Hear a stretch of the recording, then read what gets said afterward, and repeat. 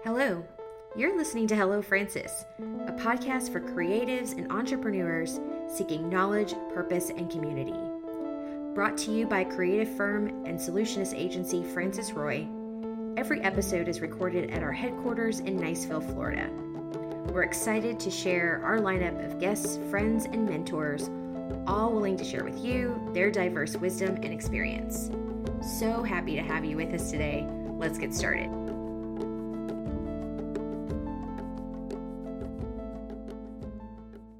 Hi, Hello Francis listeners. I'm your host, Chantel Dedeke. I am so excited to be with you today.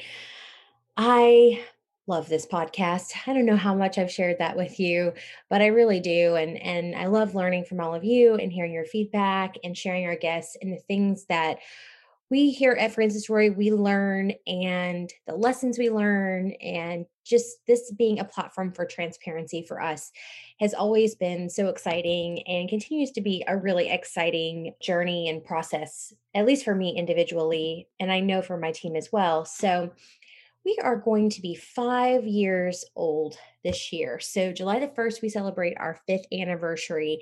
And there's something that we have been doing since almost the beginning. I can't really remember exactly when we picked it up, but I'm going to do a short mini series on our RWLs. And I'm going to break this out into 3 podcasts for you and really talk about what this means for us. We share this with you every few months, what our team is reading, that's the R, watching, and listening to individually. And we usually write a blog about this and share it across social media, but we've never really talked about RWLs. And I recently had a podcast guest and I asked him, what are your RWLs? And I didn't explain it. And he kind of just like went off and interpreted himself, just what he was like watching and listening to in the market. And I thought, number one, that's really interesting. And number two, we are not doing a good job. And myself specifically, I am not doing a good job of explaining what each of these letters represent and why we focus on them. And so this episode is all about the R.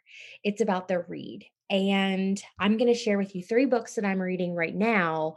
We will also link in all of our information, what are, some of the other teammates, those of us here at Francis Roy, what else are we reading? And we're really open and honest about what we're reading as well. I mean, sometimes all I'm reading for the month is a magazine, or, I've shared like, I think during the pandemic, we were sharing what we were reading, watching, and listening to. And I was just like, all I'm really watching right now is my mouth because I've got an attitude and I'm not in a good place. And so it's just, you're not always reading something constructive or productive. Sometimes you're reading something, a lot of the times you're reading for entertainment, not always education or efficiency. And so I think that's just as important, if not more important, than making sure that we're always reading to learn. And in this episode, I really want to talk about reading. I have a lifelong love affair with reading.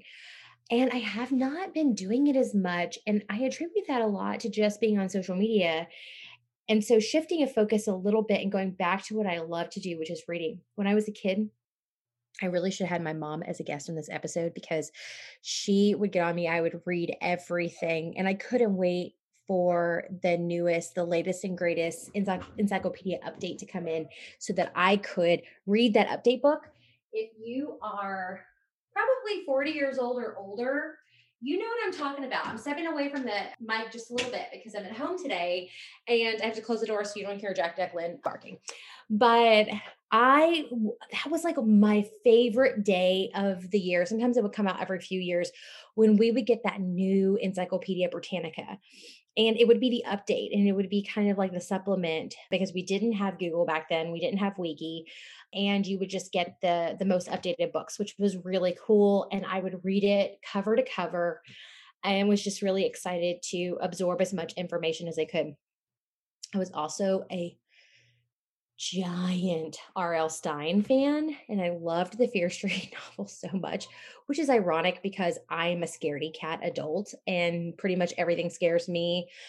I have a hard time listening to crime podcasts by myself. It just terrifies the shit out of me. So I'm not really sure where that came from or why, but I loved it and I would just read them. And then a little bit of a confession here. My grandmother, Mama Francis, you guys know her, she had this giant box of Harlequin romances in her garage. And I would go in there whenever I would go there on the weekends or for the summer and read as many of those as I could. And honestly, I do not recommend it because it gives you a completely jaded view of how relationships should be in real life. But anyway, I just loved it, and I loved reading, and I read everything I could get my hands on. I loved the Archie comics.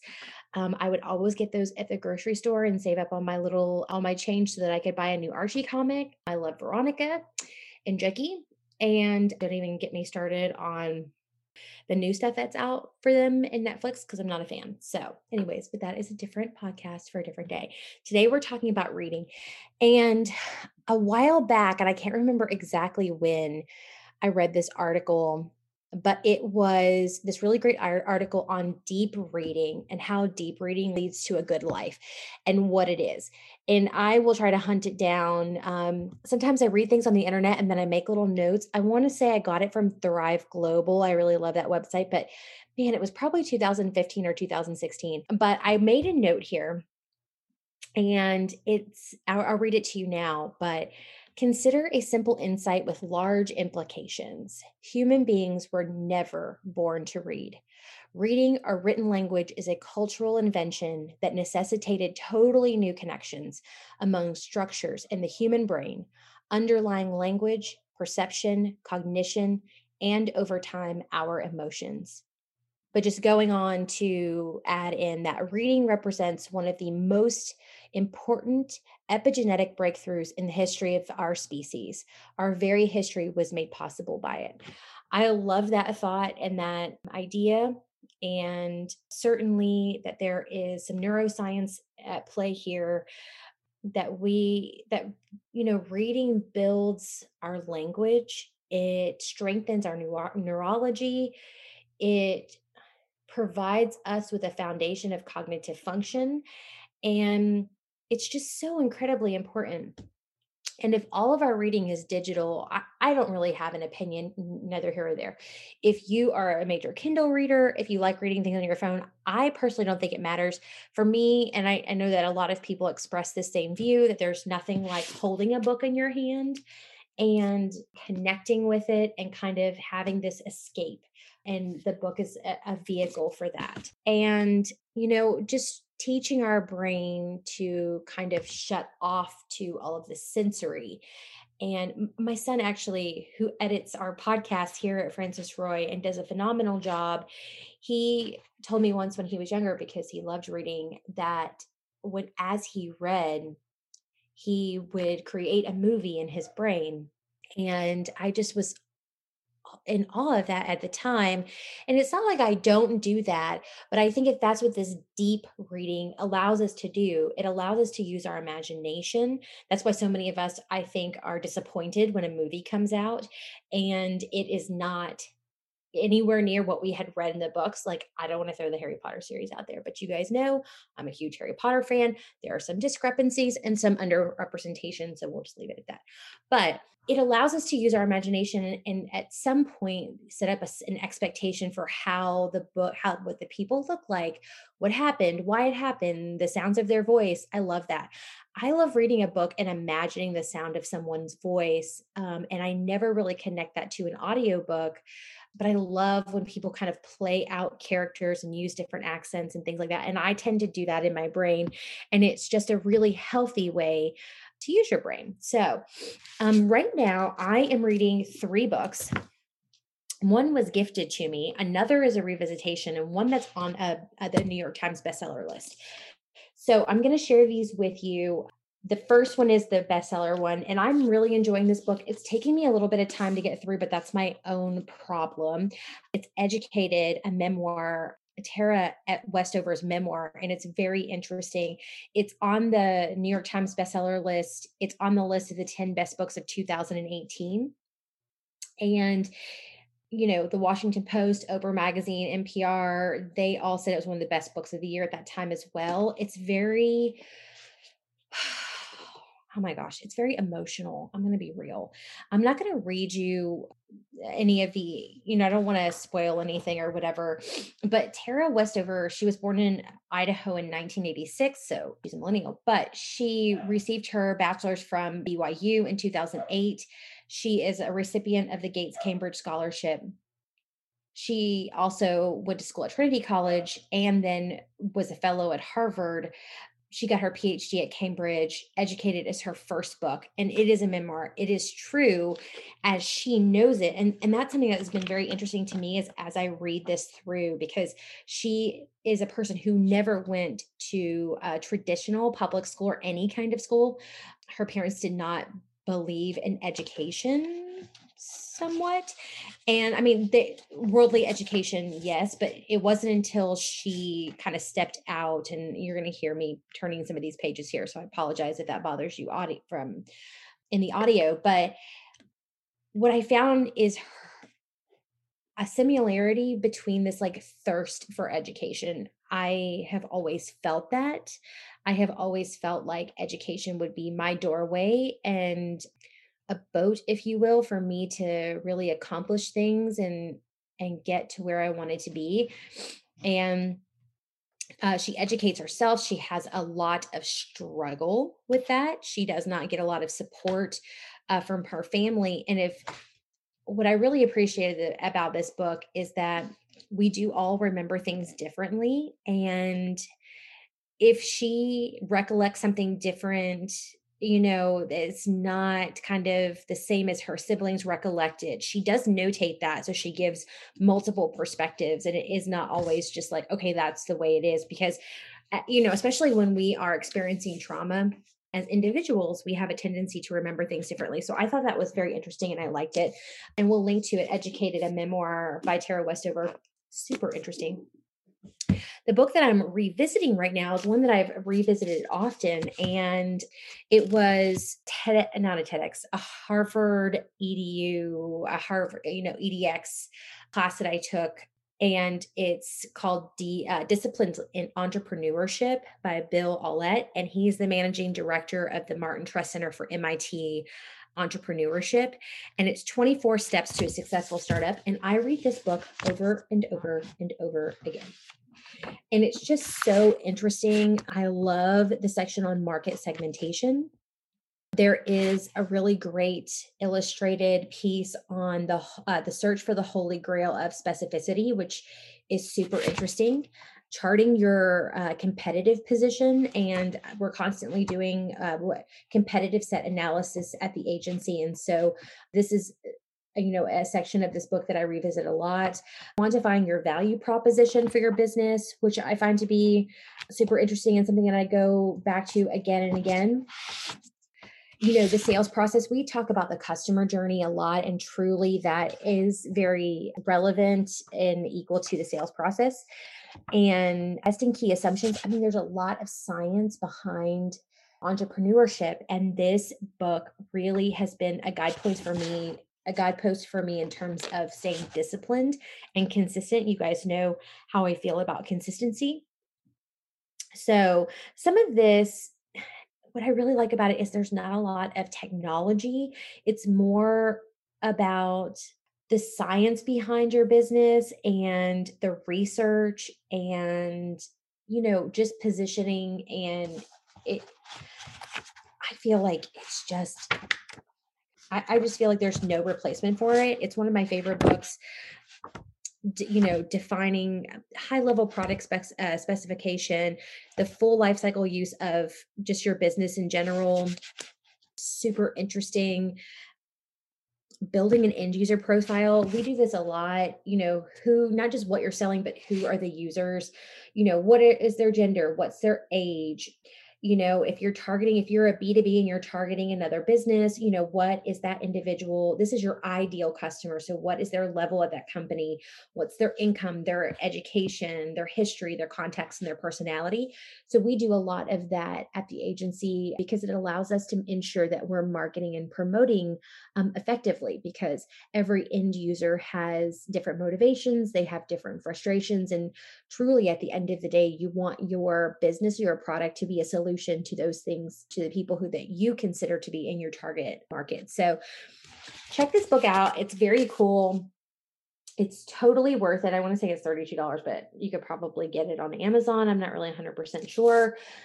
I love this quote: entrepreneurship is not only a mindset, but a skill set. The 24 steps presents a practical step-by-step process to channel the creative spirit, to maximize the chances of success and ultimate impact. That is the founder of Lotus Development Corporation. It's a very interesting book. Again, it's called Disciplined Entrepreneurship, 24 Steps to a Successful Startup. Check it out. And the last book that I'm going to share with you that I'm reading right now is A Gift. And my good friend Heather Rees passed this book, Abby Womack's new book, Wolfpack. It's also on the bestseller list. I will read you Dr. Brené Brown's little quote here. I have not read a more important book. Honest, smart, and 100% actionable. This book has the power to change the way we show up, and that changes everything. I love that. Wolfpack is how to come together, unleash your power, and change the game. I love it. It's not just for women, it's for everybody. It's pretty revolutionary. As you know, Abby Wambach is a two-time Olympic gold medalist, a FIFA world champion, and the highest all-time international goal scorer for male and female soccer players. She's an activist for equality and inclusion, and she is the co-founder of the Wolfpack Endeavor, which is a revolutionizing leadership development program for women in the workplace and beyond. I love her. Her voice speaks true. There is so much about this book that I really, really, really like. And each chapter comes with the start of like an old rule and a new rule. And I'm not going to read them all to you because honestly, they're so damn good. You got to read them for yourself. But I love chapter 6. I'm sort of obsessed with chapter 6. I've read it a couple of times today. It is so like mindset shifting. Chapter 6 is called Demand the Ball. And the old rule is play it safe and pass the ball. And the new rule is believe in yourself and demand the ball. And I love this. It just talks about a woman's a competitive fire, who we are, our power, that we need to own it. The most inspiring thing on earth is a woman who believes herself, who gives 100%, and who owns her greatness unapologetically. And I think we all sort of feel the struggle to do that. It dials back into what we've talked about time and again about imposter syndrome. It just gets to the core of us feeling like we are not enough, or we're not rising to the occasion, or maybe we're a little afraid of what that looks like. I just flip and love this book, but it is a really great book on leadership. And I'm kind of hoping I want to share with you. I love this. I shared this on Instagram too. I don't know, connect with me on Instagram. I've been sharing some of these quotes. Chantel PD, you can find me on Instagram, but I love this. If you're not a leader on the bench, don't call yourself a leader on the field. You're either a leader everywhere or nowhere. Ugh, I love it. Leadership is not a position to earn, it's an inherent power to claim. It is the blood that runs through your veins, it is born in you. It is not the privilege of a few, it is the right and responsibility of all. Leader is not a title that the world gives to you, it's an offering that you give to the world. And leadership is something that I work on deliberately, but I will say I feel like leadership is service. And there is nothing that anyone on my team can do from a tasking perspective that I will not do. I'm never going to be above any job, scrubbing the toilets, making the coffee, ordering the supplies. I love this concept of servant leaders, but I think that there is a time for you to utilize your strength and kind of be out front. And sometimes there are only things that you can do. And Abby really covers that in chapter 6. She talks a lot about Michelle Akers, who is the best, soccer player in the world, and how when she scrimmaged with her for the very first time, that Michelle was really coaching them, and you could tell that she was holding back and she was losing by 3 goals, or the team was losing by 3 goals. And then there was a point where she just ran and asserted her power and screamed, "Give me the effing ball." And she was going to be the one to do it and kind of get them back where they needed to be. And it was this balance of a leader that is willing to take a step back and coach and make sure everyone has the experience, but also assert themselves and demand the ball when it is required. And that resonated with me because it isn't something that you hear very often that you should be doing, that you should always put others before yourself. And I certainly agree with that to a certain extent, but never make yourself small and never dim your own light. It really is about calling all women to glory, making sure that we don't quit. It really does encourage us to join each other as a pack. And I love this. Heather shared this with me. I'm going to pass it on to another person. And I love that. I won't read who else was in this book, but there's this really great little note that says, "Welcome to the Wolf Pack." And there are all the women who read this before me have their names and email addresses in here. And so that was very powerful and I loved it. So, anyways, next week we are going to talk about watching and the W in watching, what that represents. I am dying to hear what you guys are reading. My friend Lauren Walls was like, "I am trying to read 50 books this year." And I love her beyond measure for so many reasons. And she has amazing goals. And I also need to have like a read goal this year, but sometimes I find I go back and read the same things over and over again. But do you have a read goal? What is your R? What are you doing right now? What are you reading and why? What is speaking to you? And then next week I'm going to be back to talk about watching, which I will tell you probably will include some HBO Max. But I also am very interested in what you guys are watching and why. What is worthy of your time? What are you finding interesting at the moment? So, very excited to be able to break down our Frances Roy's RWLs over the next 3 podcast episodes. So, can't wait to see and read and hear all about you guys and what you're reading. So, I will talk to you next Monday. I'll have a list and we'll go through it and it'll be fantastic. Thanks so much. See you soon.